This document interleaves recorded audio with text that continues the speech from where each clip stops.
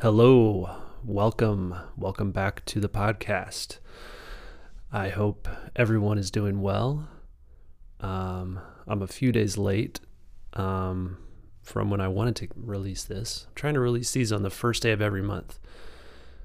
The last couple weeks, a lot of things sort of were coming together at the last minute, and so I had to prioritize a few things.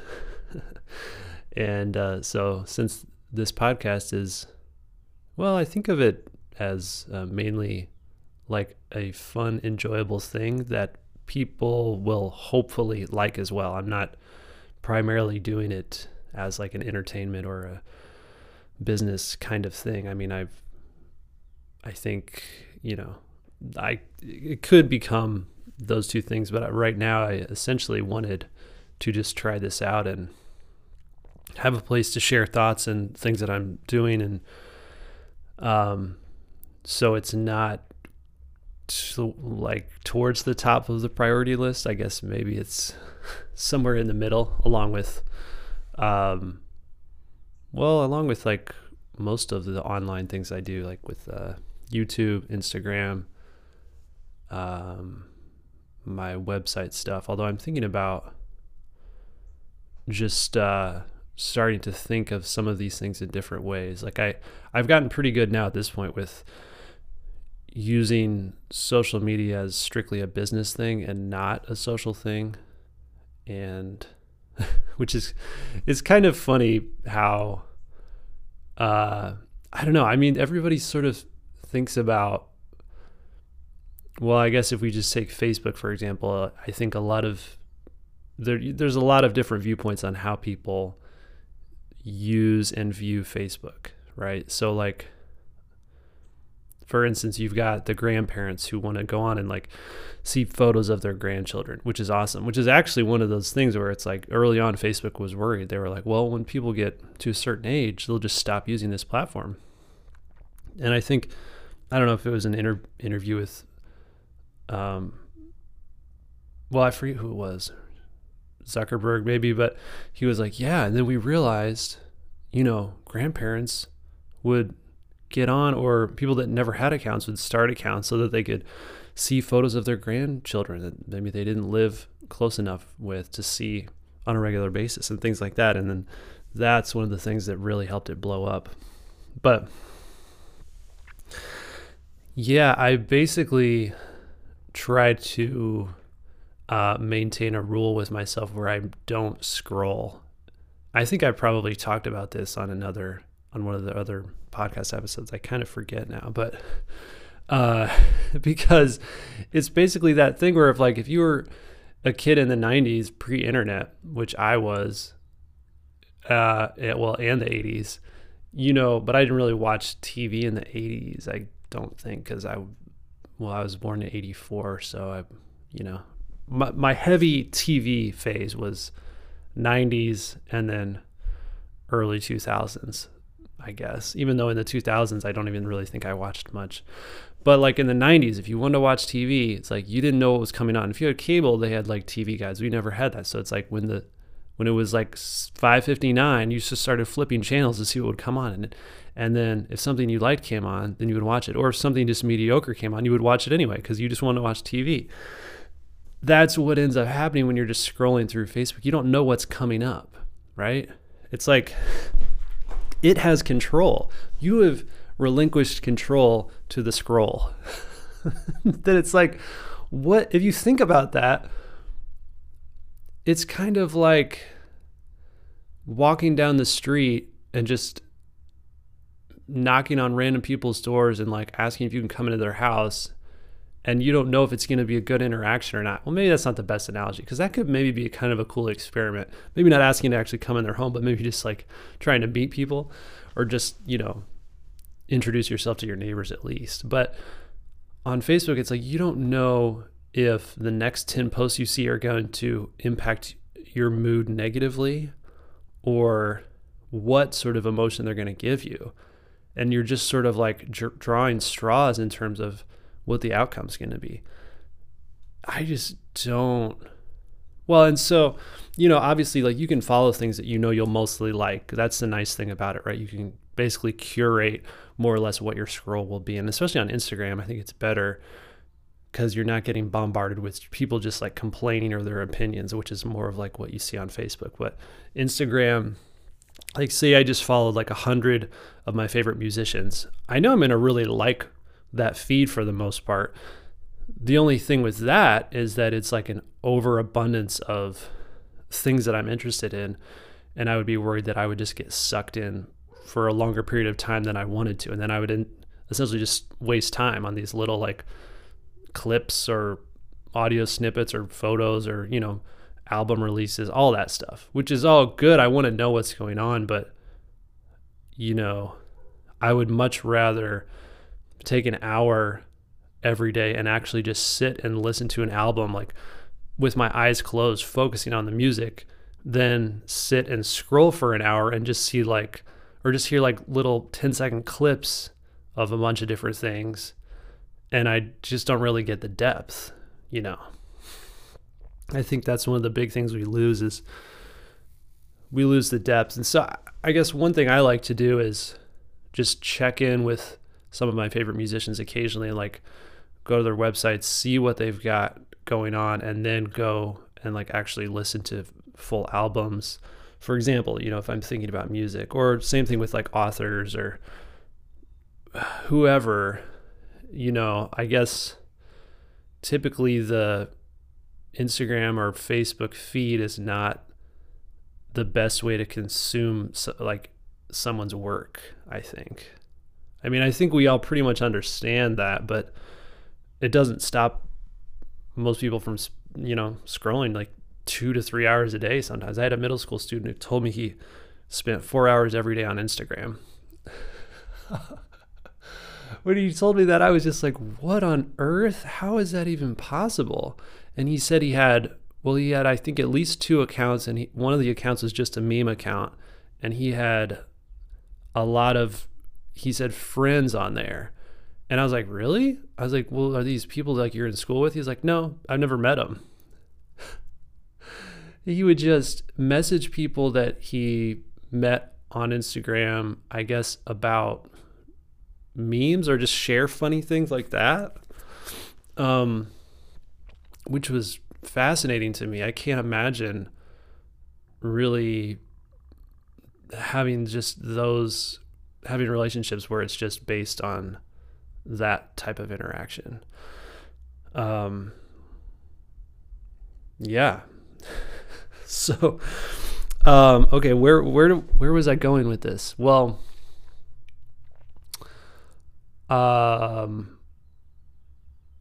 wow. Yeah, I don't remember. Well, it doesn't really matter. Anyway, here we are. Oh yeah, right. I was saying how I was like a few days late on putting this out, right? Because it wasn't top priority. And, one thing that I've been thinking about lately is, well, you know, this is a sort of like an overarching challenge for, I guess, musicians, really anyone in any sort of like freelance world. But this idea of, you know, being your own boss, and because like ultimately you decide what you're doing, how it's getting done, when it needs to be done. You're the boss and the employee. So it can be challenging, it can be confusing, it can also be really, really great. It's like you have to figure out how to make it work and what you are going to prioritize. And I think for me, one thing that I've noticed, like especially maybe like from the end of January until, well, I guess sometime last month. So I put out, what did I do? Maybe 6 or 8 YouTube videos on this new series I'm going to be doing. It's called Sean's Practice Room. And it's, you know, I'm sharing things that I'm playing, and then talking about it a little bit, sort of explaining it, trying to go into a little bit of depth, not like a full lesson or a course or anything, but more just like sharing what I'm doing. And I'm sort of thinking of it as a twofold thing. I think it could be inspiring to people that are also facing this daily grind of, practicing, working on things, trying to get better, but also like a little bit educational, especially for saxophone players or people of any instrument trying to work on improvisation. But, from, was it 6 or 8? Let me just check real quick here. I'm just going to pull up my YouTube page just to get an idea. Okay, let's see here. If I go to Sean's practice room playlist. Okay, so 1, 2, 3, 4, 5, 6, 7, 8. Oh, 9. Okay, so I did 9 videos so far in this new series. And yeah, these are all on the YouTube channel. And what I was kind of thinking was I'm going to be doing 2 a week. So I'm going to put one out on Tuesday and then one on Friday. And basically, I just want to use this as, well, I guess it covers a lot of different areas. It's like sort of documenting what I'm working on. Like these are already things that I'm doing, and now I'm just sharing it. So it's not really like I'm having to spend extra time working on things, but I was just kind of like, man, if like Joe Lovano, Mark Turner, Chris Potter would share little snippets of what they're working on and then talk about it, I would eat that up, And so I think that there are a lot of people that are interested in this sort of thing. And especially, again, people that are really like learning how to play, or maybe they're into improvisation a little bit already, but really don't feel like they've like fully grasped it, or just need a bit more guidance. And so from these 9 videos, so I posted on YouTube, Instagram, and then in the saxophonists group on Facebook. I think I've had, well, and for each one underneath it, I have a link where you can download a practice kit that I give away. And if you go to that link, then you just put your email in and it like automatically sends you this practice kit. I've had around 120 people sign up on the email list just in those few weeks where I released those 9 videos.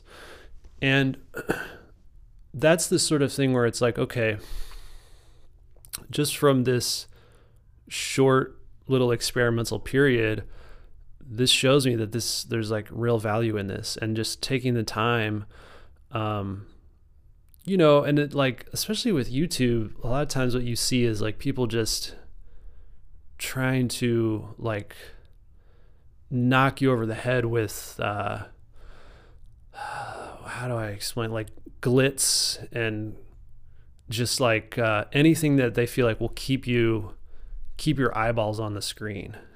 And for me, that's like a real turnoff. What I basically want it to be is just like me playing a little bit and then talking. And every time I play, it doesn't have to be the most flashy thing, which is another thing you see online, is like, especially on Instagram, I'll notice that if I put out something where it's just like I'm just playing faster, it just gets a lot more traction, it's just a lot more popular. Not necessarily even if it's better or better playing or better music. It's just like, if it's just like real flashy, it typically will do better. But what I'm trying to do is just like be more honest about the even sometimes mundane things that I'm working on. So like one of the videos was I was just playing this really basic sort of like really slow arpeggio along with like a string backing track as like an intonation exercise. And I think that video maybe got like a slightly lesser amount of views than some of the other videos.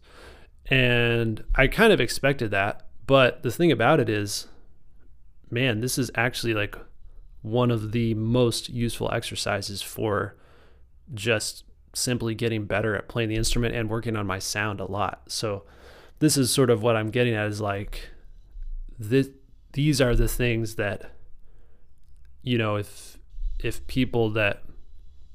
there are people that want to get better, this is what you want to do. You don't want to just go straight to like the flashy stuff and just like work on that. It's like you really want to get into like the fundamental, just very grounded foundational work of sound. And that's the funny, and that's one of the things that motivated me to make the video where I said something. It was like how my setup, or how my tenor saxophone setup, or how I work on my sound, or something like that. And because so many people, ever since I started Instagram and YouTube stuff, the by far number one question and comment I received in messages and comments is like, well, it's one of two things. Either somebody says like, your sound is great, or they just say, what's your setup? And like, I talk about it in the video, but it's just basically like, you can get my exact setup, but you won't sound like me. It's so much more about like developing your embouchure, developing your voicing, your airstream, getting a clear picture of the sound that you want in your head, and then figuring out how to produce that. The equipment is like a very small percentage of that overall thing. And that's the stuff that I want to really cover more of. It's the typical thing of like a younger player wanting there to be like a quick fix, like they can just take a pill and they're gonna sound like whatever player. But it's more useful if you realize like, well, if you're willing to commit to like the long game, then you can actually get into like these exercises. Like, there's a great video on YouTube of Mark Turner masterclass where he talks just a minute about how he works on overtones, and he just demonstrates it just for a second. It's like, that's the sort of stuff that's just like pure gold in terms of that specific thing, in terms of like developing your sound and improving that. And so I can make videos where it's like, learn these 3 blazing fast diminished licks and you'll sound like the most hip modern player. Which, now, I'm not trying to necessarily throw shade at anyone that's might be doing things like that, but it's just kind of like, again, that's not the most important thing. It's like, yes, it is good to be familiar with diminished language material, those scales. But again, like, if you just have like a thin, edgy sound and you're just going, you're just playing stuff like that, it's, it might seem cool to you in the moment, but then, down the road, you're going to be like, man, I wish I just had like a more depth of sound, and I wish I was able to really create my own stuff over chord changes. I feel like that's what typically happens. And so, I'm trying to get more to the heart of the matter with like these videos, make it more honest. And even if it's less like clickbaity, that sort of thing, that's okay with me. I mean, again, I'm definitely going for quality in the content and in the audience as opposed to quantity. And so, when this is, I guess, the reassuring thing about it from those 9 videos, getting that amount of people signed up and interested on the email list, then it's like, okay, just from that short period of time, and they're building on what I already had from the email list when I did almost 100 videos just on like specific jazz language, like material. I was doing shorter, like I think maybe like 2-minute videos for like a pretty long time. And so now it's like, okay, I was, a little worried where I'm just like, just talking. There's not like a lot of fast cuts. And that's what you see again on like a lot of the YouTube videos, is like people trying to find ways to increase retention, Whereas I think you can actually do fine if you are, again, just like being really honest and getting into like a little bit of depth and not just trying to like talk really fast and blah, blah, blah with like a lot of like graphics and fast cuts and all that. It's like, it does sort of like suck you in, like those styles of videos. But, when it comes to practicing, one of the best things that you can realize is that the ability to be patient is maybe one of the best traits that you can have in the practice room. Patience, and then also consistency, because I think a lot of people, they'll like go real hard for like a couple weeks and then they might see like a little bit of progress, but then they either get burnt out because they overdid it and they weren't ready for that workload and to actually make that a routine, or they get sort of what's the word I'm thinking of? They get they get turned off by the fact that they don't become Coltrane in 2 weeks. So, it's like, man, say you're somebody who's like practicing maybe like an hour a day, right? If you just say, oh, I heard this player practices for 4 hours a day, I'm going to start doing that. I guarantee you it will not work. The reason for that is just because mentally, now this is most cases. I think in rare cases people can pull this off, but like if you try to go from an hour to 4 hours, all of a sudden it's like your day-to-day framework is not designed to support that. And I do think there's something in terms of like developing the attention muscle in your brain. It's like right now, if you have the capacity to do an hour of really focused, solid work, let's say that's sort of like bench pressing like 50 pounds, for example. If you try to just jump up to 200 pounds, it's like you might be able to push one rep, and that might be the equivalent of like practicing 4 hours a day for like a week maybe. But then it's not going to hold up. You got to like build up slowly. So what I would suggest is, maybe just try like an hour and then add like a separate 15-minute session or something like that. Then do that for like a month. Because again, what you want is over the long term to get to the place where you're trying to get, not in like 2 weeks, and I know it's challenging too, because say you're in school and like you have a recital in like 2 months. It's unrealistic to think that you are going to just like boom, just like double the level that you're at and just like become like a whole different player. What would be better is to just like focus on your weaknesses and just up those by like a little bit, and that will be noticeable. And then if you just continue to do that, that's the thing. So then say you're doing like an hour and 15 minutes for like a month.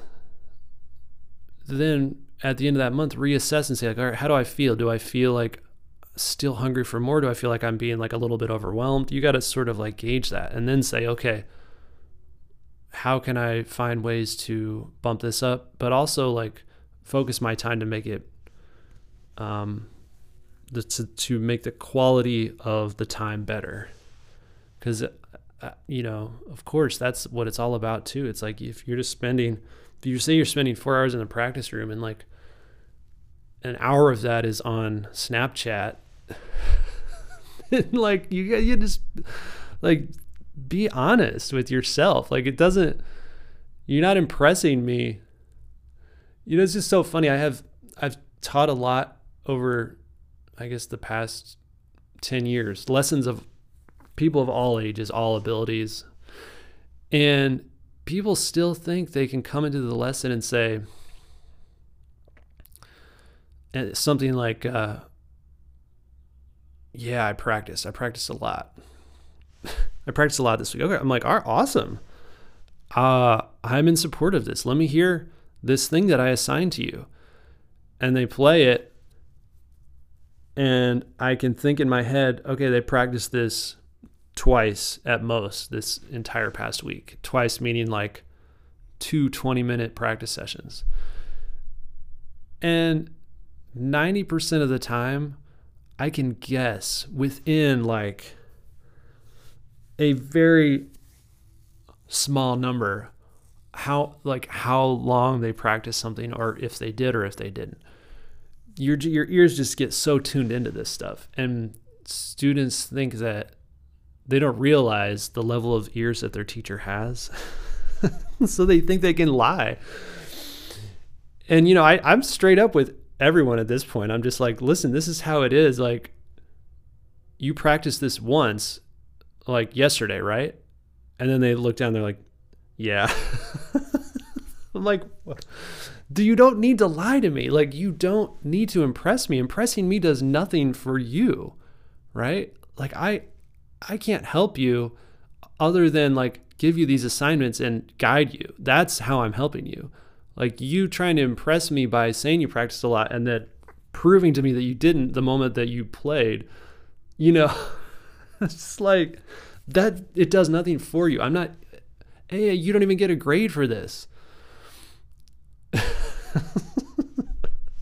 I did not intend on ranting about this at all, but this is one of like the major pitfalls of the private lesson system that's like that everybody engages in. And we engage in it, I think, for two main reasons.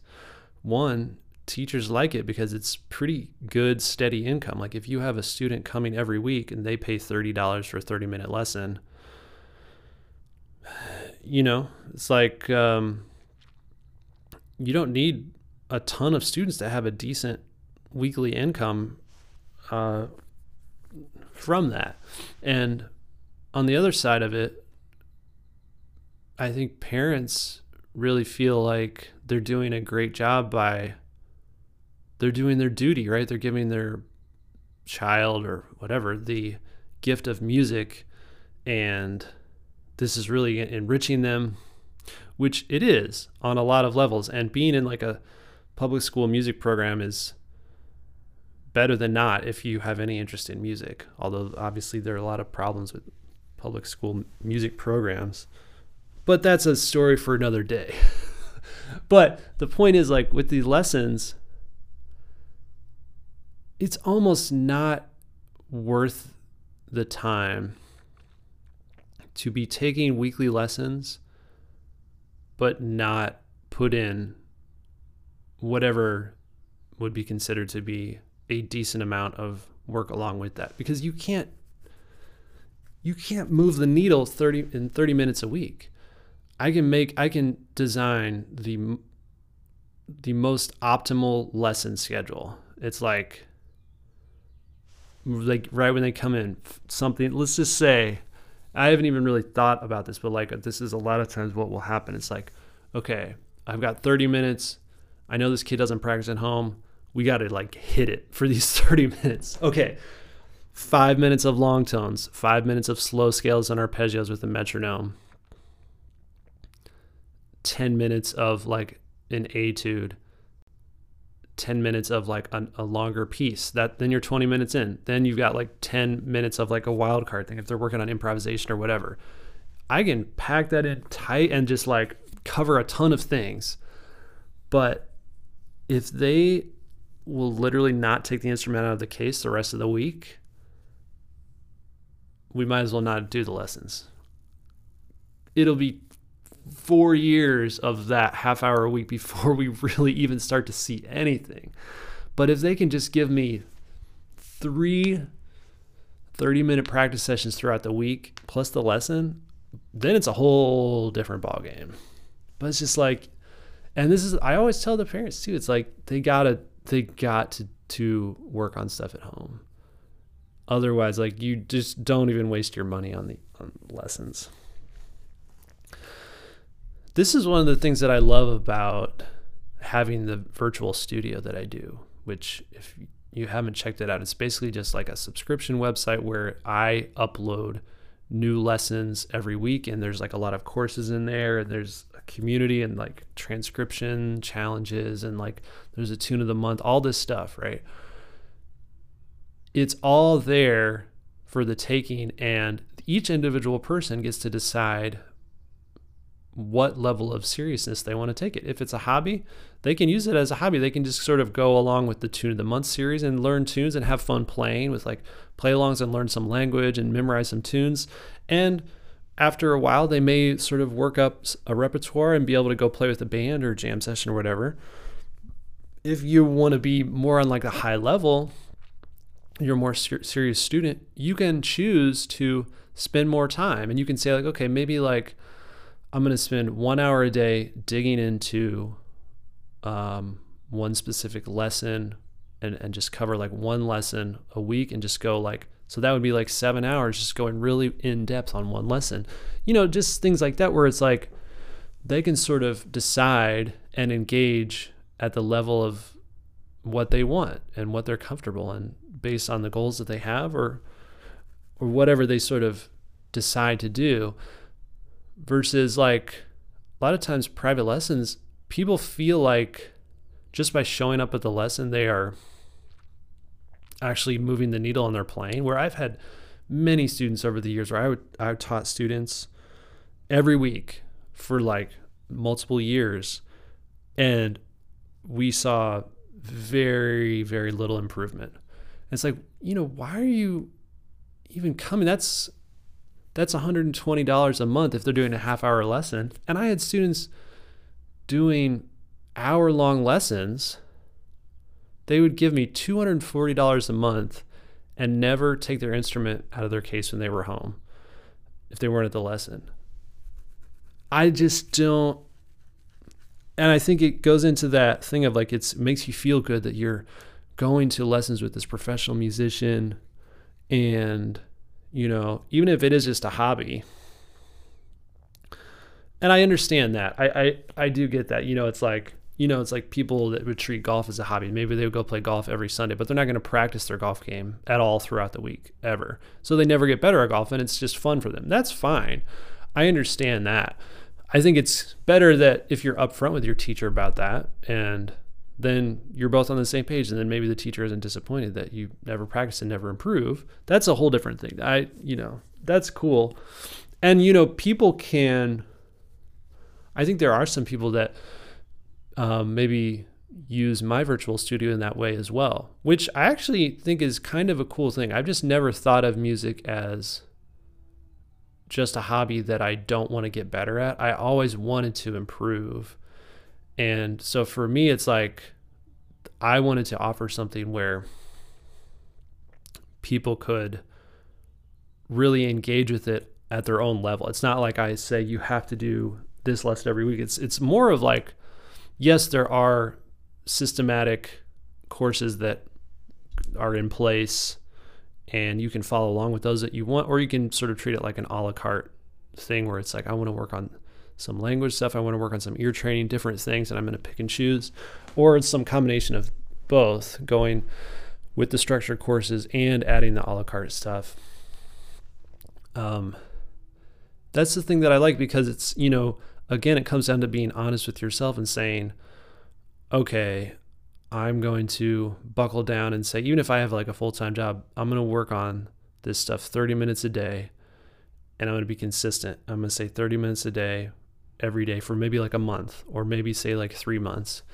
And then after that time, you'll really know what is possible in terms of being consistent. I think a lot of people never really even reach that point. But the thing is, like, and I've noticed this with myself, when I set up a fairly structured practice routine because I wanted to work on like even just basics of sound and improvisation, man, after like even just 2 to 3 months of doing it, I was like, wow, okay, this is like serious. And the consistency thing is probably the number one thing when it comes to practicing. Because then you're able to build on what you have. And a lot of times we just sort of end up getting to like a whatever level, and then we're just trying to like maintain that. And we do just enough to just hold the level there instead of actually finding ways to raise the bar and really like push the needle forward. All right, well, I've just been letting myself sort of go off on a tangent, which is fine. I guess that's also sort of the point of this podcast. And I sort of like that because it, I think when it comes down to it, if I just sort of let myself just sort of go off in a stream of conscious way, it's the good thing is that I think, if you think in that way or talk or write in that way, it allows you to sort of, I guess your brain is sort of like a magnet to whatever it feels like is most important.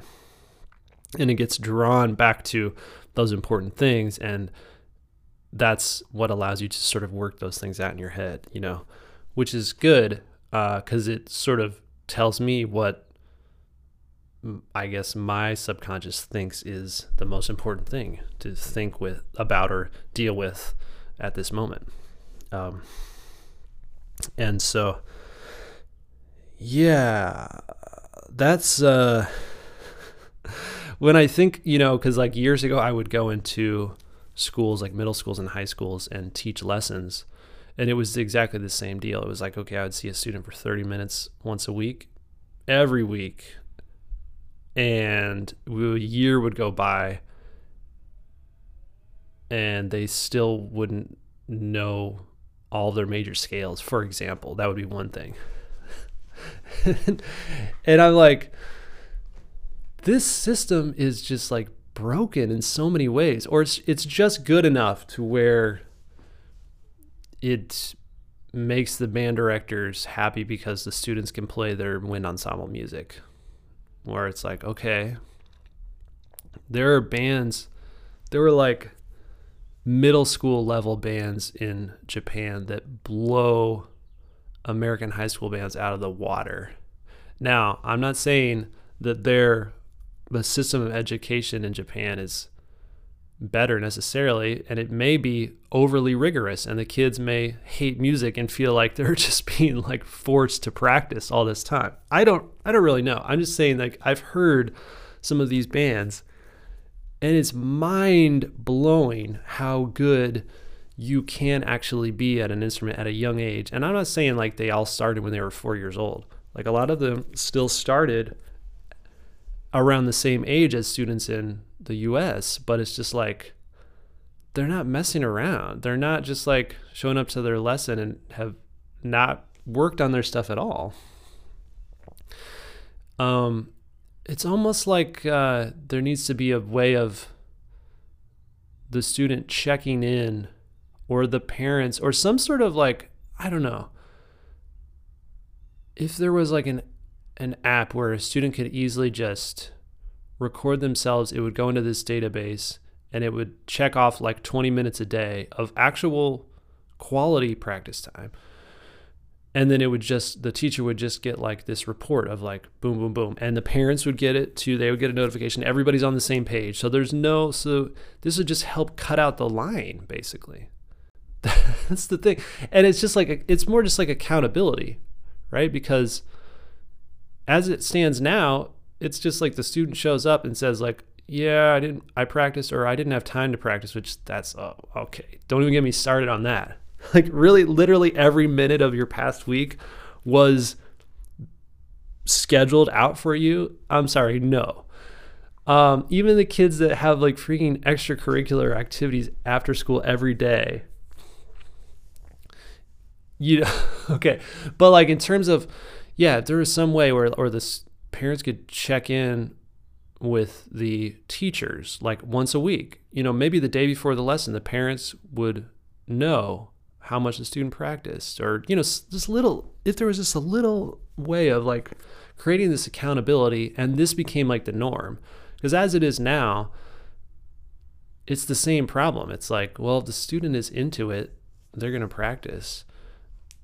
if they're not, that's fine too. But then maybe music isn't necessarily the best use of their time. Maybe there's like another art class or photography, something that lights their fire, where it's like they actually want to do this when they're at home, when they don't have parental supervision or the supervision of their teacher. You know what I mean? It's like, why are we trying to just like hammer this nail into a square hole or a square peg into a round hole? That's what it feels like a lot of times with like teaching. So it's like, that's another thing that I like about the studio, is that people contact me asking questions about the studio, like what's it like. Those are the people that are hungry for the knowledge and they are seeking it out. Those are the kinds of students that I like, because they are doing this. They don't need a lesson with me once a week. They just have access to this. They get my email every Friday, and then it's like, they're in there and they're working on stuff at their pace, and they sort of like choose, and they can check in with me and get help and feedback and stuff. And I can sort of like help them organize their practice time or like what they work on, that sort of thing. But they are sort of guiding themselves in terms of what they want to learn and how they're going to do it. And so, yeah, I really like that. So let's see. Yeah, I'm going to talk about like what's been going on, because I know I said that I had to delay putting out the podcast, and so I'm going to be getting into that too. Well, I guess we can sort of work backwards. Last night, I had the chance to lead the rehearsal of the Butler University Jazz Ensemble, which is a lot of fun. This is a school that I teach at. It's like 5 minutes away from my house, which is awesome. And right now I'm just teaching a combo class, and then also jazz arranging. And it's nice. I mean, I don't do a whole lot there, but it's like cool going over there and like interacting. There's a lot of good students, and it's a really cool program. It's on the smaller side, but it's like they have a lot of quality stuff going on.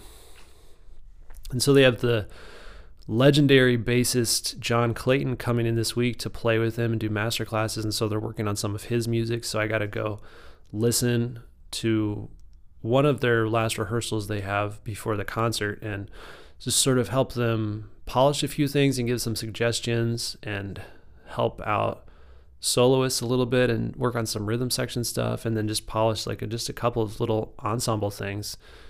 And yeah, it's a lot of fun. They were like really receptive, and yeah, I enjoyed it. And it's been great like working with the combo that I have there. There's some really good players in there. We've been doing some harder music, like we're playing like some Coltrane tunes. They've been doing Moments Notice and Giant Steps, and we started working on Giant Steps in 7 just a little bit, and they're playing Inner Urge and a lot of other cool tunes, like they're doing Sing a Song of Song by Kenny Garrett, and then also like original compositions by band members. They're doing that tricky Joshua Redmond tune Jazz Crimes. And yeah, just like a lot of potential. And they're like, man, like the more they play, they just gel even more. It's just like really cool to see. One thing that I've been doing too is bringing in some of my music and having them run through some of my stuff and sort of lead that. And so like in the band, we've got alto, trumpet, guitar, bass, and drums. And then I've been writing music basically for that instrumentation, but tenor instead of alto, and then adding piano. And I've been writing this for this new band that I'm leading. And so I wanted to bring in music for that band, or for my Butler combo, my music, so that they would sort of have the experience of seeing me work through it. So I'm like having them play it. I'll play piano, and then we'll play through some parts. And I'll sort of like tweak some things and then play it again, and or change things up. And it's helpful for me to sort of like hear this stuff and work it out in real time versus just like relying on the finale playback. But it also allows the students the chance to actually see someone like myself who actually like writes a good amount of music, to sort of get my thought process and hear, have them notice the things that I'm hearing and then things that I like or want to change. And then also sort of explaining specific things to them, like, telling the drummer I want this part on the ride cymbal, or explaining to the guitar player how I want them to comp on this section to help give it a certain vibe. And all these little things help the music just have more shape. And, just being aware of all the little nuances that are available to us when we're playing instrumental music that has a lot of freedom to it. So yeah, that's been nice. And that combo's had a chance to do a lot of extra performances this semester, and it's been great for them. It's all been really good experiences and just great opportunities to learn. So yeah, that's been good. All right, I'm going to take a break, although there won't really be a break here because I'm just going to hit pause and then I'll be back a little later. Okay, we are back after a little lunch and practicing break. We are going to resume. I realized that I guess maybe I just don't have vocal endurance or something, but trying to record long episodes. Sorry, thought I had a sneeze coming.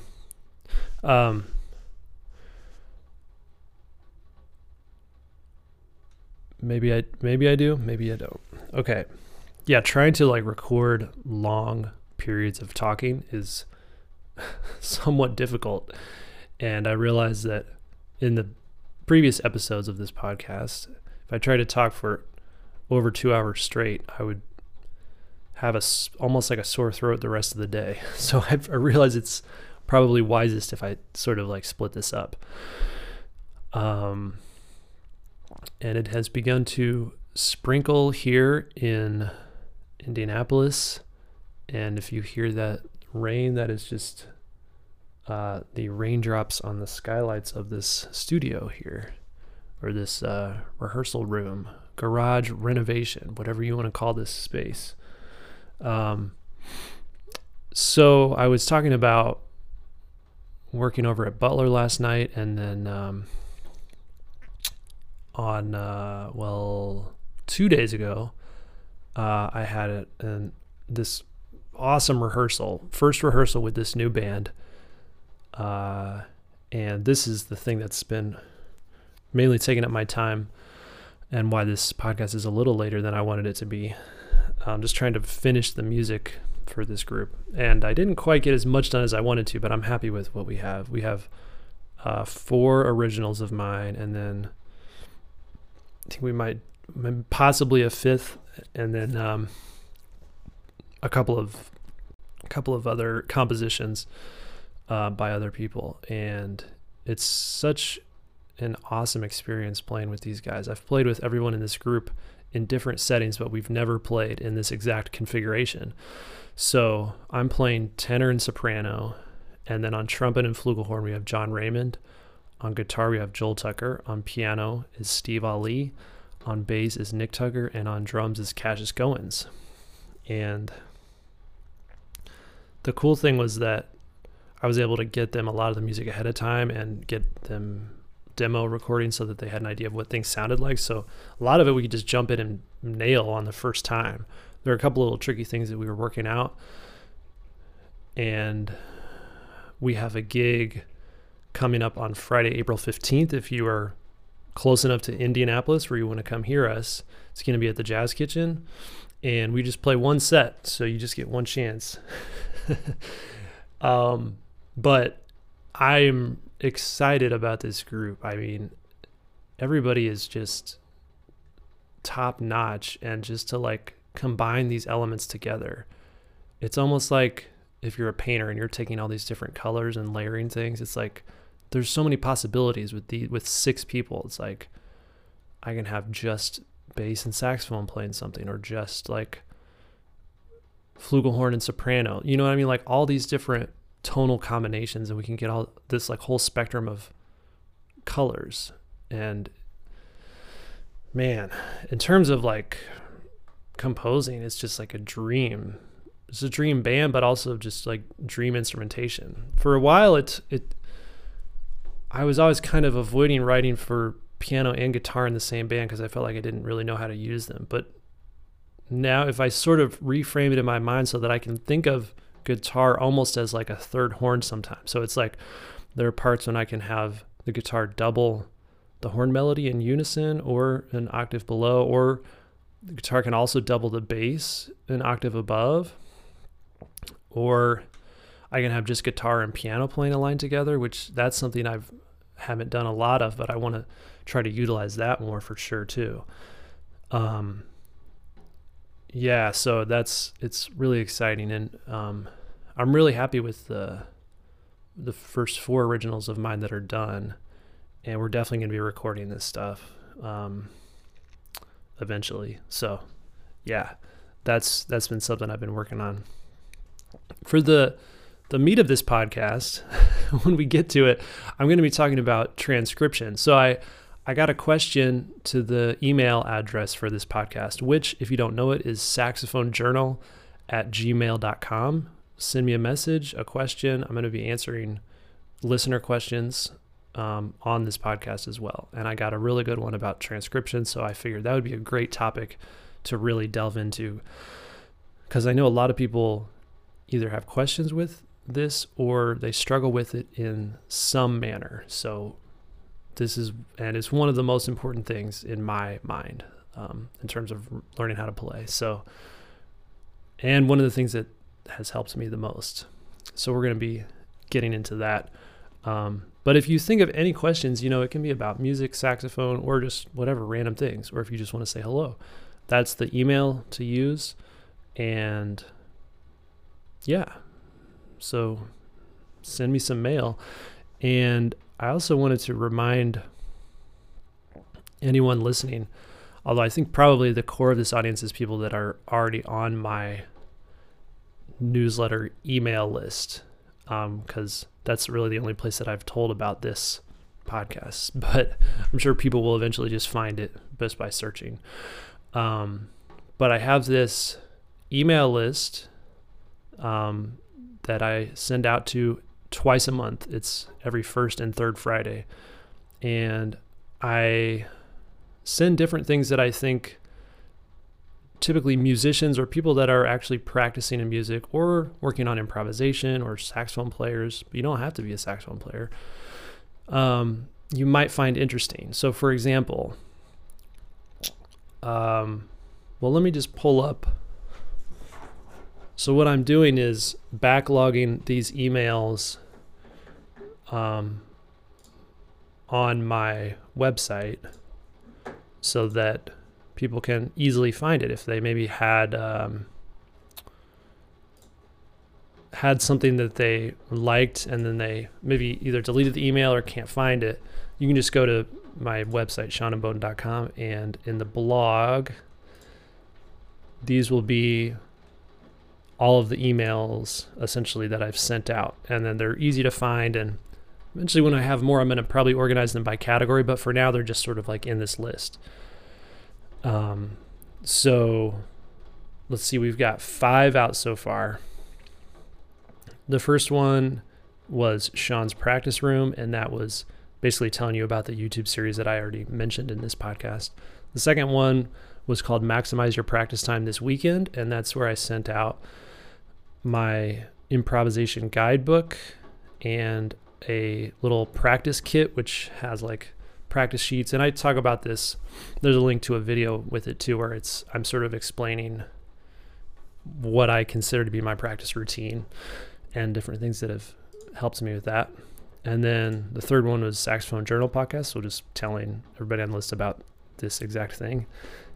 And then the fourth one was my transcription playlist. And this is, I sent a little video explaining how I use this. And then there's a download zip file with, I guess, maybe like 15 or 20 solos that are just cut. So it's just the solo. And so you can get like a lot of listening in if you want to just like put a track on repeat, or like just a few tracks or the whole playlist on repeat. And then the fifth one was called an Etude for You, and I sent out the saxophone part to one of my compositions that we play with the trio with guitar and bass. And so yeah, you want to get on that email list, and you'll be getting all this stuff just twice a month. And I mean, I think it's cool to, like, you know, some people find this stuff just interesting, just to know like what another musician is sort of working on, and sharing things of their process. And I think it's kind of inspiring, but also could be very practical too. And if you're struggling with something, now I'm going to be covering a lot of topics where it's like I'm going to do today, talking about transcription, but different things about just like how to like keep this ball rolling and continue improving, and just like making this music thing actually happen. But that brings me to the next thing that I wanted to talk a little bit about, which was this recent trio concert I played, which was this group with Joel Tucker on guitar and Jesse Whitman on bass. So I've been writing music for a while for these guys, and we've done some performances, and we finally did one in this nice recital hall on the campus of Butler University. And it was great. It went really well. I mean, there's still some improvements we can make with some of the music. It's challenging. There's like a lot of sections where we're playing things that are fully composed for like many consecutive pages in a row, where typically, you know, with that group and with really any jazz musicians, we typically, when we're performing, most of the time now we're just playing gigs where we're playing tunes, and 90% of what we're doing is improvised. So having these guys play a lot of written out stuff, and not necessarily easy stuff either, not like crazy difficult, but just maintaining focus and playing it really well together is a little bit of a challenge. And I realized that we're sort of pushing ourselves out of our typical comfort zone, which wasn't really one of the initial goals, but I actually kind of like it because I think, at least for me, it forces me to practice in a way where it's like, okay, I just want to be able to do something simple like play an A in the low register and then jump up to a high C and make the high C like perfectly in tune. And on like a modern Yamaha, or like any of the really modern good horns that are great for classical music, that's a lot easier than on my horn. I'm not trying to make an excuse. It's just like a fact of the physical object that I'm using. But the thing about my horn is that it's like the sound it's unique, and in my opinion, much better suited for the music that I'm playing. I mean, I know some people out there disagree with this, but all I would say to that is, look at all of the top tenor saxophone players in the world. If you just put a list of, like, say whatever you think like the 20 top jazz tenor saxophone players in the world is, 18 out of 20 of those people will be playing some type of vintage Selmer, whether it's a Mark VI, an SBA, or a BA, which is what I play. And it's not like it's a thing where everyone's being fooled. These are like the people with the most refined, sensitive ears to these instruments. And we've all tried the new horns too. And I'm not putting myself in that list. I'm just putting myself in jazz tenor player list. But all of these top players, they've all tried like these other horns. Trust me, everybody's curious. We would all love to just get a new horn for like $3,000 or something and get rid of the old horns. They break down, they take more repairs, and they don't play as well in tune, but the sound is the thing. So it's like, you got to just deal with the intonation thing. You got to learn to adjust enough to the point where you can make it work, because you can't get that sound on a Yamaha, Kyleworth, Cannonball, anything. It's just not the same. You can get close, but it's not there yet. I honestly hope that somebody gets it there, because if we can actually produce horns where it's the same sound, that would be just good for everyone. You know, if it was more affordable, if you didn't have to spend 10 grand to get the best possible saxophone sound. Yeah, that would be awesome. So anyway, really trying to shed this trio music so that I could actually pull it off. Now, I'm not to the point where it's like I'm playing this stuff as well as like a classical saxophonist would play it. I would love to try to get close to that world. And I'm not saying that I want to even change my setup or get a modern horn or put any one of the classical mouthpieces on, because then again, I'm losing a lot of the quality of sound. I want to maintain the same sound I have, but just be able to play this other stuff. In a way, I'm making it extra hard on myself there, because I've tried, like, I had like a ton of tenor mouthpieces a few years ago, and I sold almost all of them. But one of them was this Eugene Rousseau piece, and I think it was maybe like a 5 opening, or yeah, I think it was a 5. And I put that thing on, and I was like, oh my goodness, I can zip around. It plays better in tune. The response is easier. I can play much longer phrases because I don't lose as much air. And I didn't actually record myself with the mouthpiece. So, my guess was that the sound wasn't quite up to what I like my sound to be, but it was much easier to play, much easier. So yeah, that's just how it is. I may try to strike a balance at some point, but for now I'm pretty happy with how it's going. So like, yeah, trying to work on this stuff, it really forced me to practice some things that I haven't really worked on a lot. And so I feel like I sort of went through a little period of growth in my playing where, I'm forcing myself to play these specific things in these pieces, and some of it was just like hard to pull off. And I'm still not nailing all of it the way that I want to, but it's getting closer, and I feel like I will be able to get there. I feel like I'm really close to getting it just how I want. But yeah, it was nice. Like after the concert, we got a lot of really nice positive response, and even one of my good friends who was in undergrad with me at IU ended up being at the concert, and he gave me a really nice compliment just about the music and everything. And to me, that's like, okay, good. Then it's like, it's kind of working, and it's still not like quite where I want it to be in terms of, like I was saying, me playing everything. And then also as a trio, us like fully, we're nailing most of the music, but there's sections where it's like we can get more comfortable and we can make things gel a little bit more.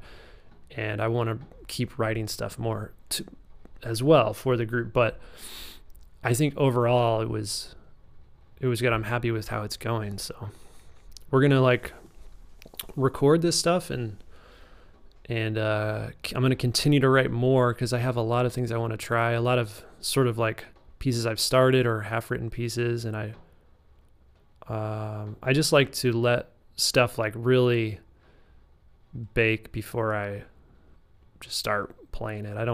I've done it before where I sort of tried to perform like half baked things, and it's just like, I can really tell the difference. And I feel like everyone listening sort of, even if they're not fully aware, they're, the ones that I've really let develop and given time to make them really strong compositions, then they're just better overall. So, yeah. And then as far as the 6-piece band, and thinking about composition for both of the groups, one big thing that I tend to think of now that really helps me is actually trying to write for specific instrumentation as opposed to writing for style or genre, just because,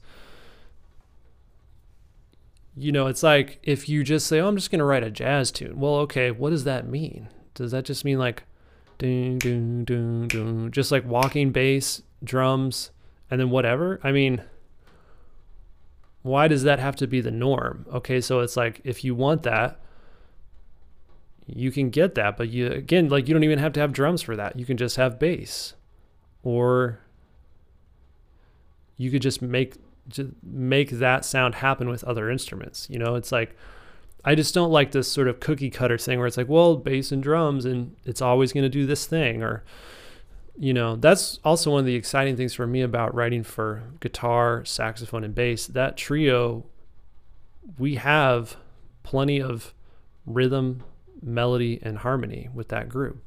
And it's just a matter of like manipulating the various combinations and qualities of those instruments to see what we can come up with. Like, we even just played last night again with that group, and we did one of the pieces, and at the end of one of the pieces we have this thing where we're all holding a note, and then we hit this little line together that ends the piece.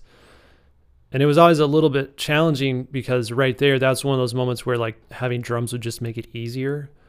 But it's like in this setting, it's like we all have to really like feel that pulse so that we're hitting this last little phrase together.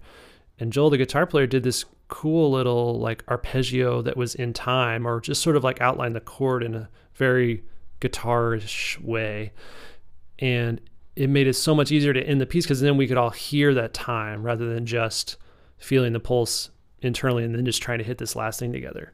Things like that where it's like, oh my goodness, it's useful and it sounded really cool.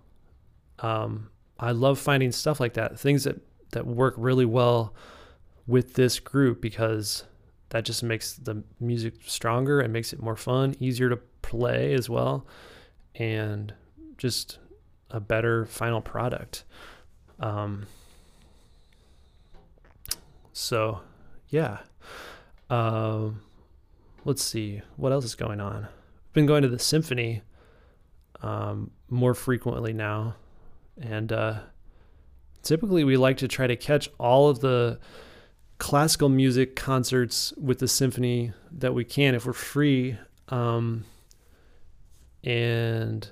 man, whenever there's like a concerto, I love sitting up close and just like parking myself right in front of the soloist, which is what we did this past Friday night. There was this amazing violin soloist. His name was Alexei Kenny, and he was just mind-blowing. And the nice thing too is that my knowledge of classical music is fairly limited, so that if I show up for a concert, most of it to me is new, even though they're playing for the most part pretty old stuff. I'm not super well versed in it like I am jazz, so it's like, yeah, I don't really know. And so like a piece like that, the violin concerto that he played, was not only stunning in terms of like his performance and technique and everything, but like all the music as it unfolds is like it's like a brand new thing to me. So it's like doubly cool in that way. So yeah, I really like that. Well, let's see. I guess I can go ahead and start getting into the main topic of the day, which is transcription. So let me pull up my email. And again, it's saxophonejournal@gmail.com. And you can send me some electronic mail. Okay, so this was a response I got from a listener or a member of the email newsletter list, and his name is Sammy, and he says, "Hi Sean, thanks for sending your transcription list." He's referring to the zip file with just solos that I'm learning or wanting to learn that I sent out. He says, do you transcribe these solos to paper? Do you learn these solos without paper transcription? Do you suggest that we actually transcribe to paper and or learn the solos direct to fingers without paper? Also, what equipment are you currently playing on? SBA or Mark VI with replacement neck? And what setup? Thanks in advance, Sammy. All right. Well, this plays into exactly what I was talking about earlier. The equipment question. Put that one in the large bin of all the equipment sound related questions. So thank you for the question, Sammy, and I'll just answer the equipment one first. I have a video now, which I believe is called My Tenor Saxophone Setup. It's on the YouTube channel. So every time somebody asks me this question, I'm going to direct them to this video. And spoiler alert, the most important thing is not the equipment. Now, that may be hard to believe. I know, because like, especially if you're like a young player, you know, and you haven't maybe tried a lot of equipment, and you hear people playing and you see people playing a lot, especially like a lot of these vintage horns, you may think, oh, I just have to like get that and I'm going to sound like whoever, Brecker, Joe Lovano, Chris Potter, Mark Turner, Branford Marsalis, Seamus Blake, Joe Henderson. All of these people that I just listed play or played vintage Selmers, if not currently, then for a long time. So the equipment question is answered in the YouTube video. For everyone wanting that, you can easily find it. And if you have any questions after that video, then you can ask me specific questions about setup that maybe relate after you've watched the video. But the video should inform you of all of my thoughts on this matter, as well as telling you in pretty good detail exactly everything that I play on. But yeah. Okay, so let's dig into his first three questions, getting into transcription. So I'm going to give the short answers first, and then we're going to delve into this topic in more detail. So he says, do you transcribe these solos to paper? Okay, so I think this is a good question. The question you want to ask yourself is, why or what would the purpose be of putting it to paper, right? Because you want to know exactly why you're doing something. But let's just say you're learning like a solo on a blues of somebody playing it.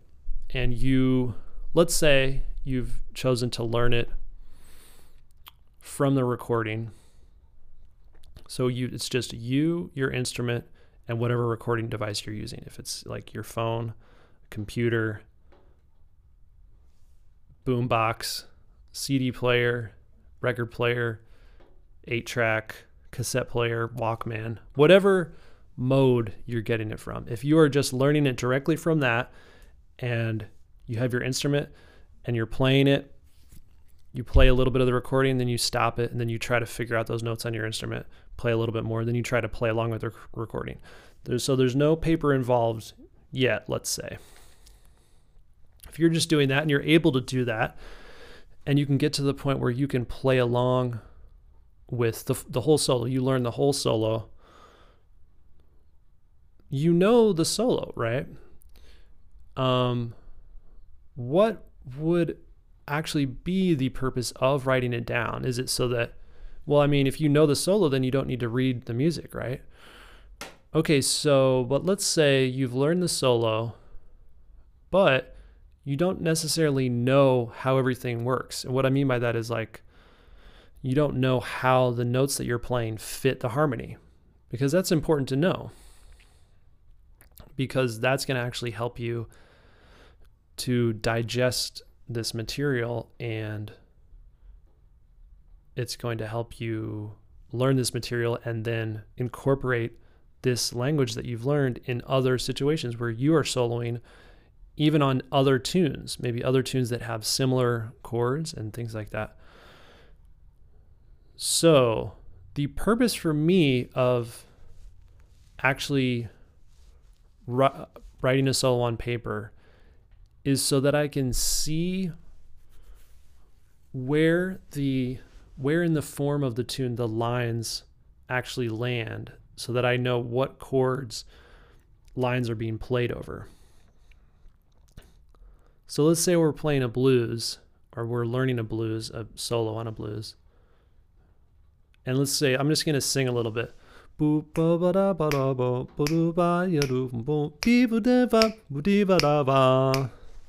Okay, so now if I learn those 4 measures, and let's say I really like that line.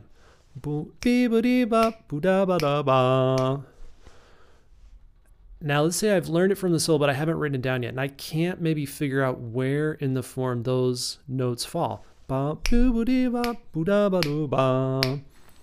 if I take the time to write it out, what will happen is I will get to that point and I'll see that those lines fall in bars 3 and 4. Now what I can see is, now I know what the chord is in bars 3 and 4, and I can see exactly what notes this person played on those 2 measures, and I can figure out, oh, okay, so they're going root 6 5 6 5s, root 4 3, root 7, boom, all right, so now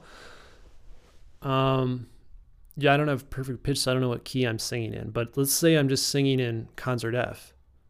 Now I can see that exactly what these notes are in F7, which is the chord for these 2 bars, and I can see exactly how they fit the chord and where they are in the form and exactly how they fit in with everything. Now, beyond the actual oral knowledge that I gained from learning the solo directly from the recording, the purpose for me when writing it out is to know exactly how this stuff works and what it is in terms of the harmony of the tune. Now, there are cases where you may not need to do that. You may know a tune well enough where you can think of the form in your head as you're playing through it, which once you've transcribed for a while, that becomes pretty much the norm, right? So writing things down, I think, is only a good idea if you totally can't figure out how the line fits in the changes or in the form.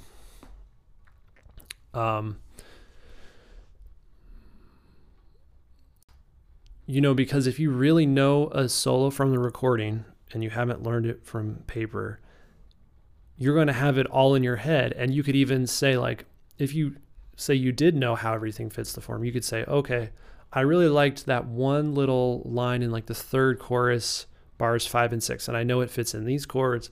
I'm going to take that line and I'm going to incorporate it in maybe another solo that I'm playing on a tune that has similar changes, or the same changes in a different key or in the same key. Or you could say, I'm going to take that little line, those 2 bars, and I'm going to learn it in all 12 keys. Or I'm just going to really shed it in a couple of really hard keys. Little things like that are really helpful, and you don't need paper for that. Again, transcription, well, I guess I didn't really say this, so I can't say it again, but the whole point of transcription is to learn language and develop your ears. You don't need paper for either of those things. That leads into Sammy's second question, which is, do you learn these solos without paper transcription? Absolutely. So I almost never will look at a paper transcription. The only reason I would do that is if I'm like completely stuck. Like maybe if I'm learning a Brecker solo and he's doing like a really fast thing that I just can't get all of the notes. And I can get pretty much everything nowadays, unless somebody's playing something where it's like so unclear, where it's like, without slowing it down, it's physically impossible to actually hear every single note in something. But even like if Gregor's playing double time, I can almost always get it, just, and not without slowing it down, just like playing little sections over and over and piecing it together. The only way I would check a paper transcription if I was absolutely stumped on like one little tiny section. Then I would see, okay. But I've actually never used the amazing slower downer, which is the thing that a lot of people use to transcribe. And I think it's best if you don't use that when you're transcribing single line solos. Now, as one astute student brought to my attention, it can be useful if you're trying to transcribe chords, because I guess, a lot of times if somebody's comping something quickly and they're just hitting quick chords, you may not actually have enough sound happening to be able to identify all the pitches. But say you've slowed it down, then the chord will sort of like sustain. And if it can sustain at pitch, then you can actually sit there and try to listen more in depth to that specific chord and try to pick out notes. There I can see the value in it. But as far as like transcribing single lines, no, I would avoid doing the slowing down thing, because then you're sort of cheating yourself of making it difficult on your ears, which is sort of the point. Like, it's supposed to be hard. That's how your ears get more tuned into this stuff. So yeah, almost never use paper transcriptions. And, for a while I was putting up solos online, and I was making the PDFs available and even selling PDFs of solos for a while on my website. And I think mainly that was me sort of testing the waters as far as like how this whole like using the internet as a music person could work. But I do not advocate, if you want to learn a Charlie Parker solo, going and just buying the PDF and just playing and just reading the PDF. No. That's not the way. Because then this is another thing that I will really stress in the virtual studio, like when we're learning tunes, not learning something with your eyes, but learning it with your ears. And this is one of the major downfalls of the public school music system, which is that almost everyone learns everything with a music stand in front of them and sheet music every day in band class or orchestra, whatever you're in. And what's even worse is if people like are in that situation and their band director just sings to them every part, so they don't even learn to really read music that well. Now there is an upside, I guess, to just being able to imitate what your band director is singing, but again, it's not, they don't continue that. They just do that with like easier music, and they don't really continue that on to like continue to challenge the students' ears with more and more things. It's sort of like they just get them rolling reading music rather than forcing them to really understand how a written rhythm sounds and how it should feel and everything. So yeah, transcription, the point of it is to learn the language and make your ears stronger. So you wouldn't want to use paper transcription. And so what I was saying about, I was selling PDFs of solos, and it's like in a way it's sort of just like a crutch, where it's like, okay, if somebody is just getting into playing jazz or improvising, there's like, oh, I can just like buy this solo and just play it, and that'll like help me learn jazz. If that's what they think, then they're not right. I don't know how to say it. But yeah, I mean, basically, like, trust me, no one who's a great player now just would like get transcription books or PDFs and just play it and then just go play tunes and improvise. That never has happened. That's not, no. It all comes from hearing the stuff and learning it by ear to the point where then you can reproduce those intervals on your own without music. It doesn't come from music. It doesn't leave from music. It's just all about sound and hearing things.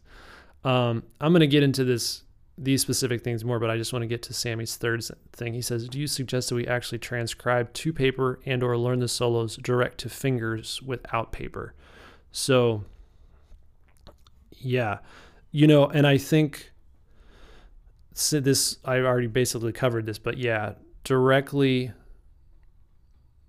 to your instrument. So I actually have like sort of a more in-depth transcription process, which I'm going to want to do a course on this in the studio, where it's like, I think it'll probably just be called like my transcription process, where I break it down and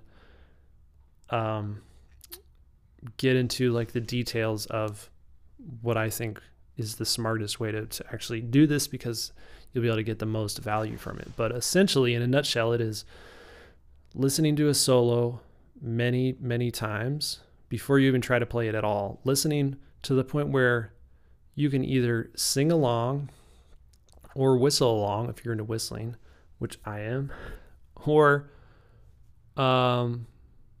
just hearing it very clearly in your head to the point where you can basically hear everything and you can basically sing along in your head.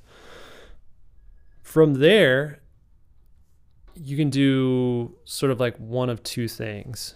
I think probably the smartest thing, but also the most challenging thing, is to actually, hopefully it's on like a tune I think that's usually a smart way, especially getting started, is like choose a solo on a tune that you already know the chord progression from memory.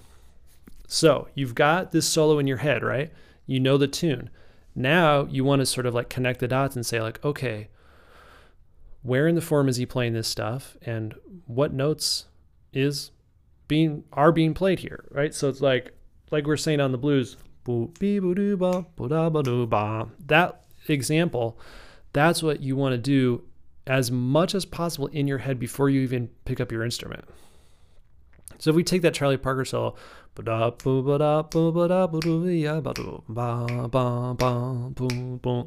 little thing, that like iconic first four bars of the Now's the Time solo, what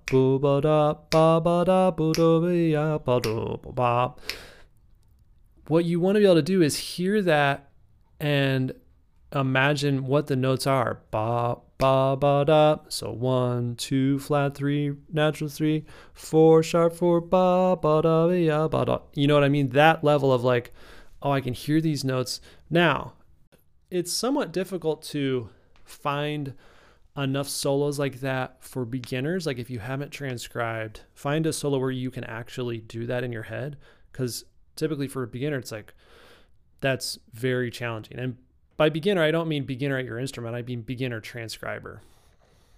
So great examples would be like the Miles Davis solo on So What, for example. That one, even a beginner could hear sections of that and sort of think about what the notes are before getting their instrument. So that's what you want to do. You want to be able to hear and know as much as you possibly can in your head before you get your instrument. Then when you get your instrument, you can figure out a lot really fast, and you'll start to be able to like fill in the holes of the stuff you weren't quite sure with your instrument, because at that point your instrument is sort of a crutch, and it helps you find these other notes and help all the notes sort of like light up in terms of like, you know what they are. Then if you have that really strong foundation already in your mind, when you get your instrument, it's like, boom, it just like really starts to happen. Then, like I was saying, you want to get to the point where you can just play the whole solo along with the recording. So again, paper is not involved. No PDFs, no sheet music. You got to just like do it with your ears. If you're not able to do this, basically what that means is you want to find an easier solo.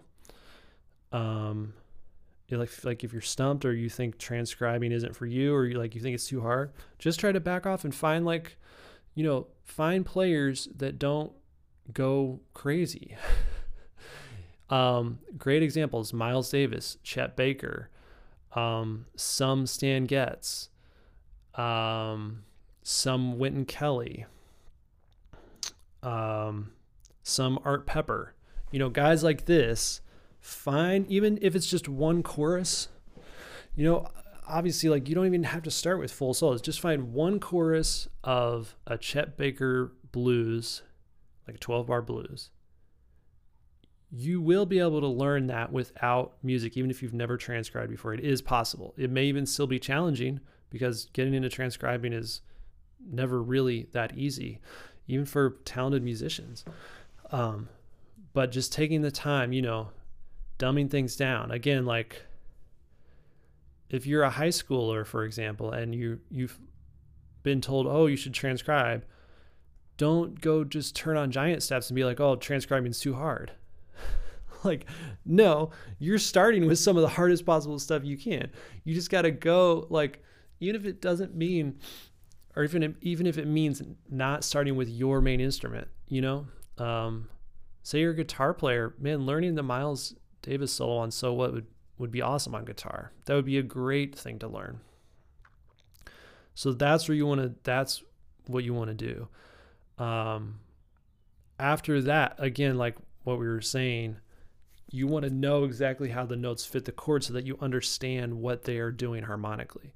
If you can't just think of that in your mind, that's where writing it down comes into play, because then you can say, oh, he's on bar 8 on this thing, and this is the chord in bar 8, and I see exactly how what he's playing fits the chord. That's very helpful. When I was in my undergrad at IU, we did that a lot in saxophone masterclass, where we had this projector where we would put the solos on. Somebody would get like a Sharpie and then like go talk through it and explain, like, oh, and this measure is like a little enclosure. This here, they're using like the bebop scale here, just ways of helping us understand exactly what's happening and how it fits the changes.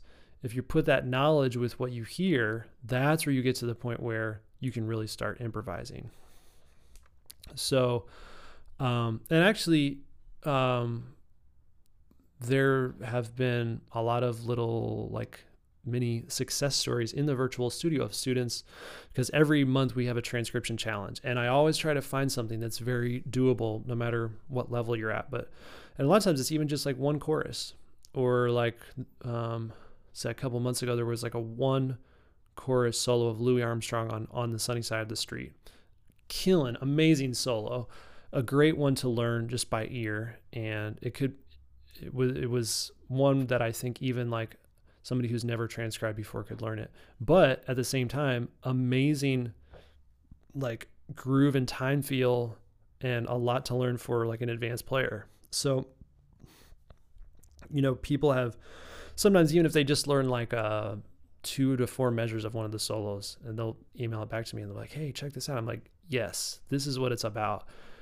Finding the things that you can actually do, rather than trying to like, because 99% of jazz solos are going to be too hard for somebody that's never really transcribed to try to transcribe. But once you get into it, your ears get much more finely attuned, and you're able to start learning much more difficult things pretty quickly. You just got to stick with it. A lot of times people get turned off because they're just trying to do something that's too hard. They can't get it, and they don't understand like how it's fitting the tune and the changes, and so they give up. But just like, start with some easy ones, like the list I just said of those musicians, and then build up to the people that you really want to get, or, whoever. That's the biggest thing. And yeah, again, just don't be scared to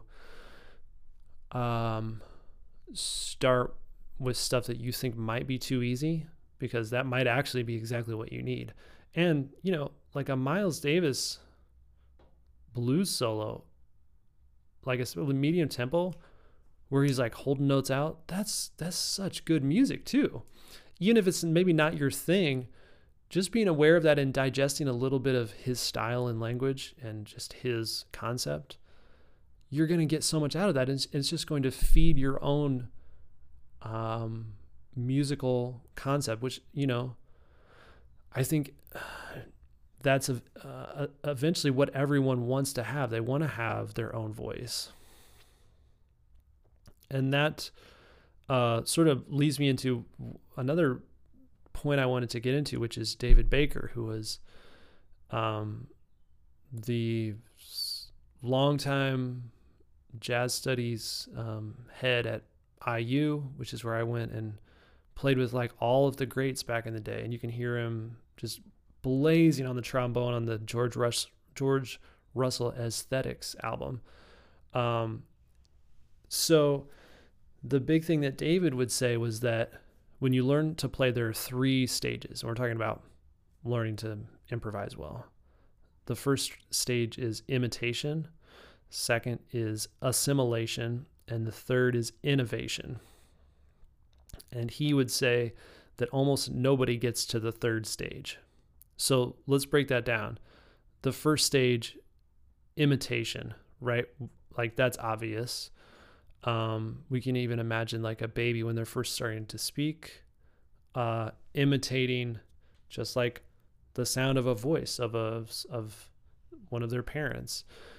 And as they get older, their imitation becomes more clear to the point where you can understand words they're saying. And then they start assimilating this information, that the language and vocabulary, and naturally they understand grammar because you just pick that up when you're listening. They start assimilating all of this into sentences that actually make sense, and they can get things that they want, like I am hungry or I am tired, rather than when they're a baby, they would just start crying because they couldn't actually express themselves when they were tired, where they couldn't express themselves with words where the adults could understand. Instead, they just start crying if they're tired. So you're assimilating the information. And then as far as innovation, you're taking all this information, you're able to actually make something unique, original, or new with this pool of language that you have gained. So in terms of music, when you first are like listening to a lot of music, the best thing you can do is just try to play along and imitate what they're doing. Then when we're talking about transcription, this is where the assimilation stage, the second stage, really starts to happen. You're gaining all of this specific knowledge and language that fits chord changes. You're understanding how it works. Again, you're gaining like this massive vocabulary. Like when you were a toddler or a young person growing up, like you learn all these new words, then you're able to use them in a way that how you want to. You can use them to express yourself or explain or describe or whatever it is that you're trying to do. So after you've transcribed a lot and you have all this information, then you get to decide how to use that information.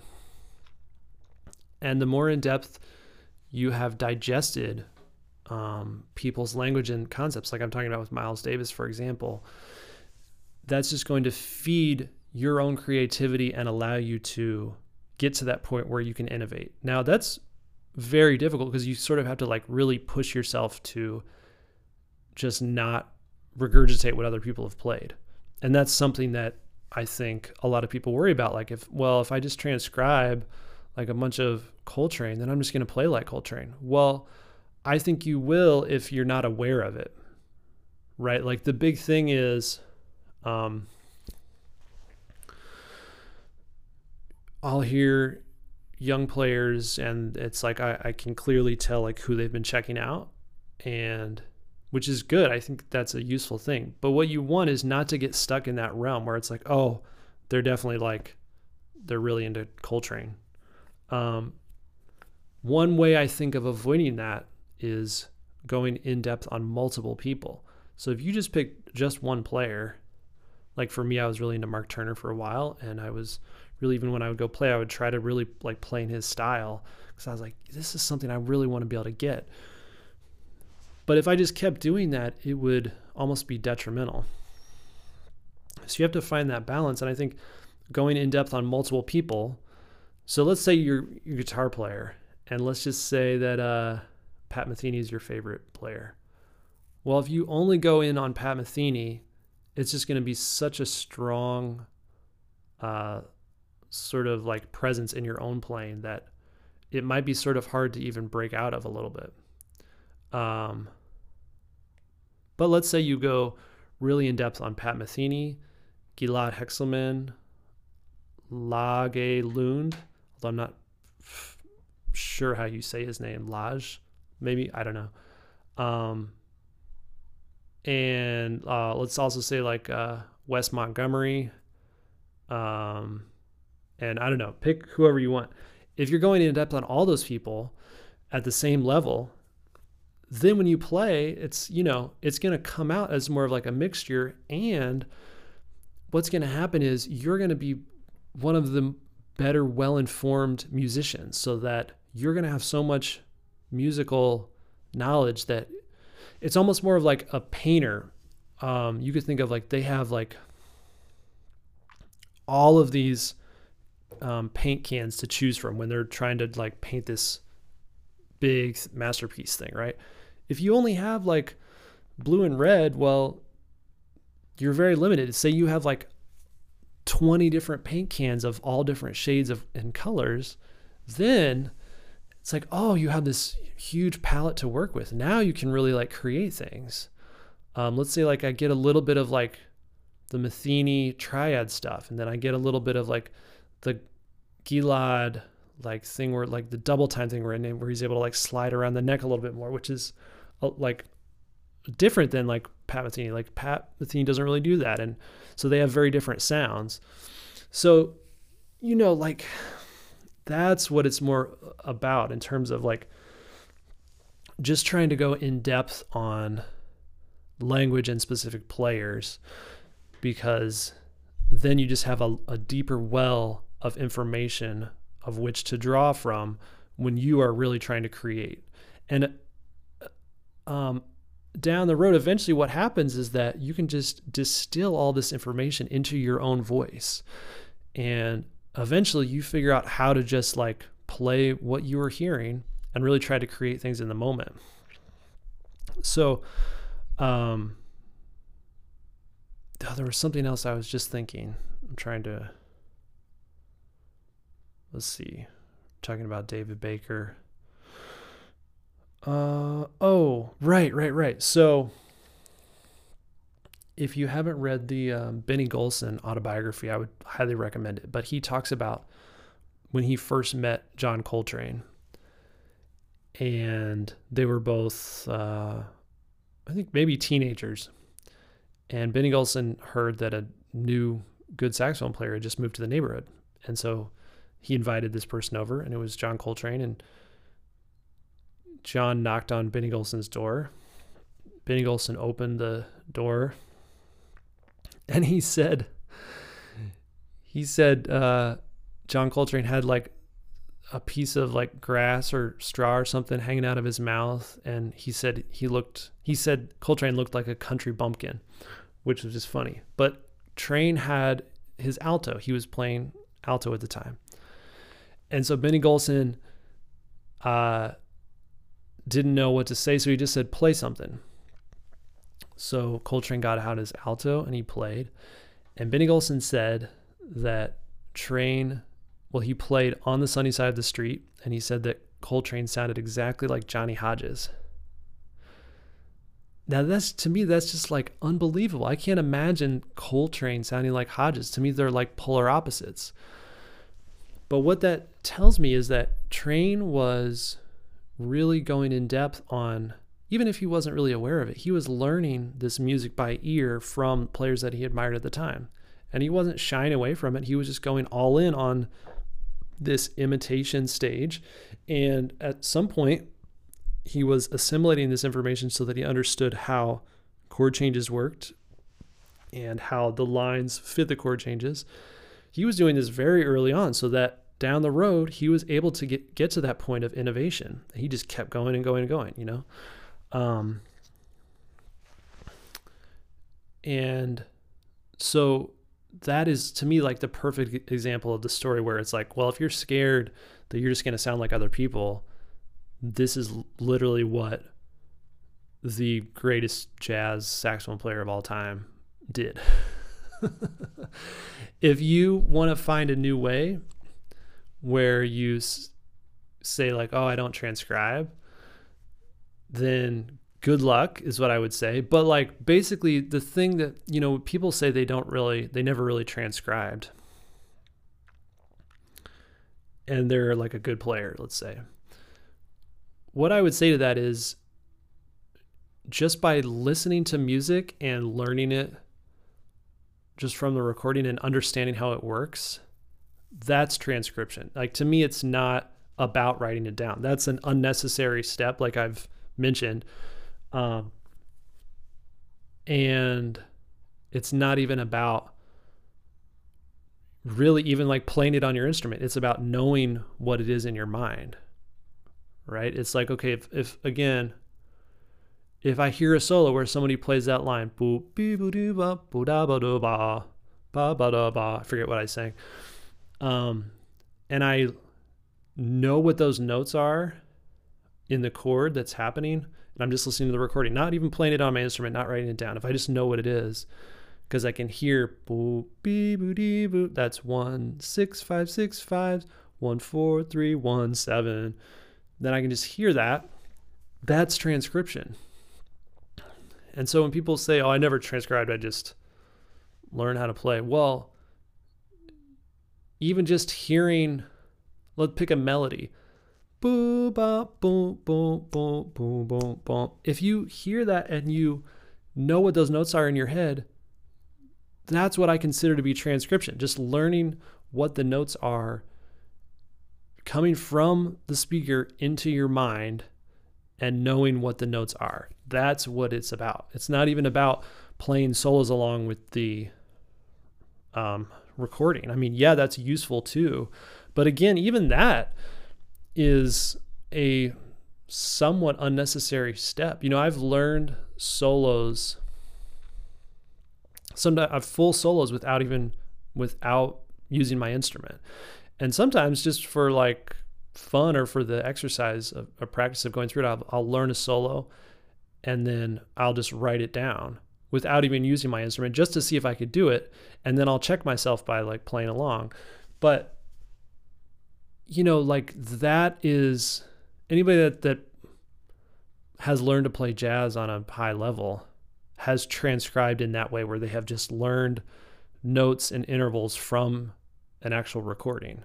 So again, I don't even think like you have to be playing along with full solos to count it as transcription. I could just hear like a 2-measure Michael Brecker line and just hear it in my head and be like, ooh, and then think about it and I can figure out what the notes are, and then maybe check with a piano to know like what key it's in. And then I can hear it and figure and think through what the notes would be on my saxophone, and then I know how they fit the chord. That's transcription right there. So there's another interesting story, which I will share after another short break. All right, we are back, and I have one other what I think is very interesting story that shines a light on this whole topic of transcription and the importance of it. And that would be, well, there was this band, the Montreux Jazz Fest touring band, which is essentially an all-star group. And it had Ambrose Akinmusire on trumpet, Chris Potter on saxophone, Dee Dee Bridgewater on vocals, Christian McBride on bass, Lewis Nash on drums, and Benny Green on piano. And I got to hear this band in Indianapolis. And I still kick myself for this because I recorded, at least I thought I recorded the concert on my phone. But then I think I deleted the audio. Yeah, sad thing. But so the story goes, which was actually, I heard this in a interview that Chris Potter gave, or I think read about this. I forget where exactly, but he was talking about that band and playing with Ambrose. If you're not familiar with Ambrose, he's one of the forefront modern jazz trumpet players, and he has a very unique, original voice and style. And many young trumpet players are imitating him currently, and he's like very original. And when you listen to him, you don't really hear well, at least it's hard to pick out specific influences. So Chris Potter said that when Ambrose wanted to, he could go into a full-on Clifford Brown impersonation that sounded just like Clifford. And if you've heard Clifford Brown and if you've heard Ambrose, they are great examples of polar opposite players. Clifford was like very inside, very like playing the changes, playing language of that time. And Ambrose doesn't play that stuff. He plays much more avant-garde and not always like really out there, but in a just very different style. You just have to listen to it to know. But basically, the idea is, again, that's as just about as far of a leap as Coltrane was to Johnny Hodges.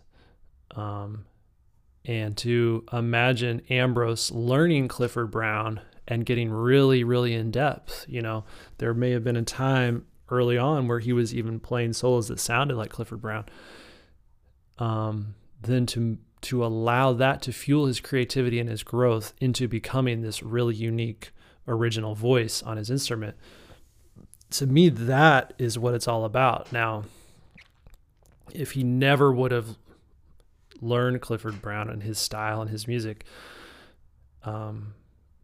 could he have gotten to the point where he became this really high level, almost sort of like untouchable player, where it's like even the imitators, they're not going to be able to do it as well as he can? I don't know. I mean, there's obviously no way of knowing. You can't turn back the clock and not like and do an Ambrose take two that where he didn't transcribe and essentially just learn things from the recording.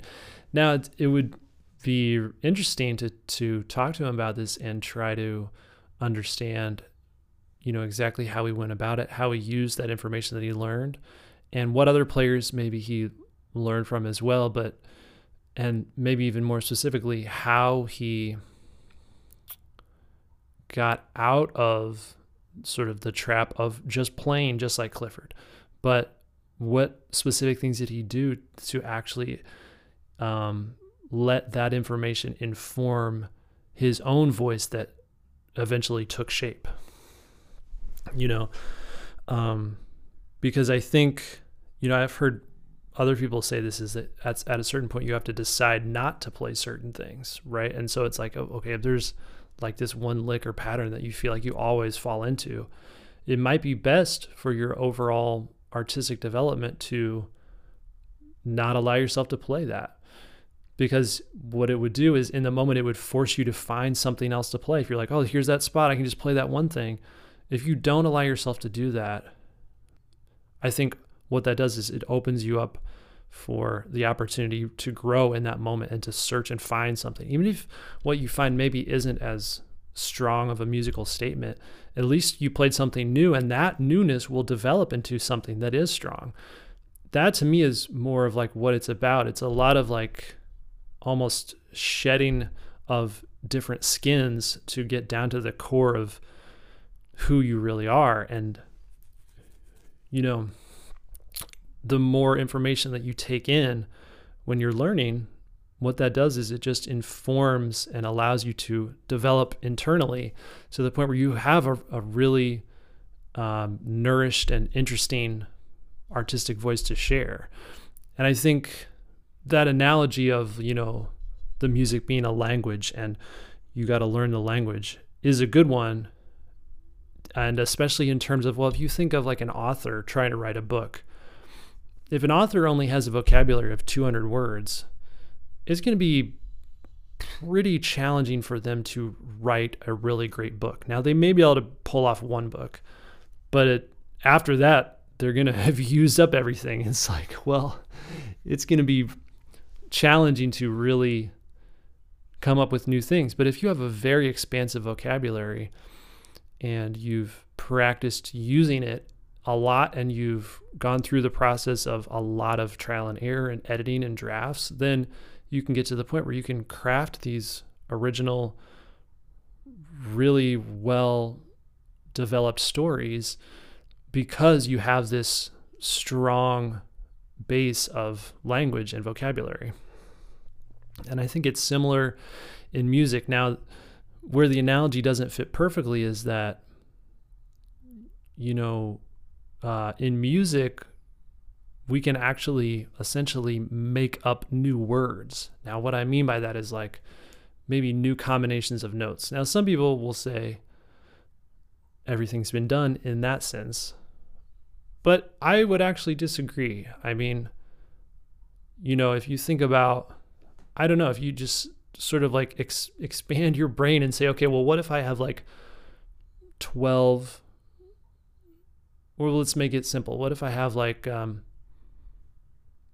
10, 12 tone rows being played at once? Has that exact sound ever happened? Maybe not. And if I just start randomizing it, I'm going to get to that point where these two chords have never been played together in the history of music. Now, of course, if we think about every single jazz recording, right, where if we take every single chord that even just a pianist has comped, this is sort of like a ridiculous thing to think, but like, yeah, of course we may come across that chord, but I think there is a point where it's like, okay, if we have 112 tone rows being played and the rhythms are slightly off, has that been heard? And of course it might get just a little too distant to the point where, well, it's too dissonant to even recognize it as music, but that's sort of like another story. But the point is that, when you're writing a book in the English language, you can't really make up words. Now, some people do, and, there's a fine line between like that and gibberish, but it's like if you do it to the point where you're able to work it in and with context clues the reader can understand what you mean, then it can actually work. I think the same thing occurs with language, where you have a lot of liberties in terms of if you're playing over a chord progression, and you can find things that are new, and at least new to you, to the point where you're expressing yourself as true as you possibly can in that moment. And if you're always striving to do that, then you won't just be an imitator, but you'll be able to move on to that level of innovation. And I think if you're always striving for that, then you're never going to have to worry about just sounding like someone else. But sounding like someone else for a while in a period of growth, I think, is an excellent strategy, just as we've learned from these stories about Coltrane and Ambrose, two of the greatest players of their time. So as always, if you think of any questions that you want to ask and you think that you might like me to answer them on this podcast, then feel free to send me a message at saxophonejournal@gmail.com. And until next time, I wish you a wonderful month of April and many productive practice sessions. All right, talk to you later.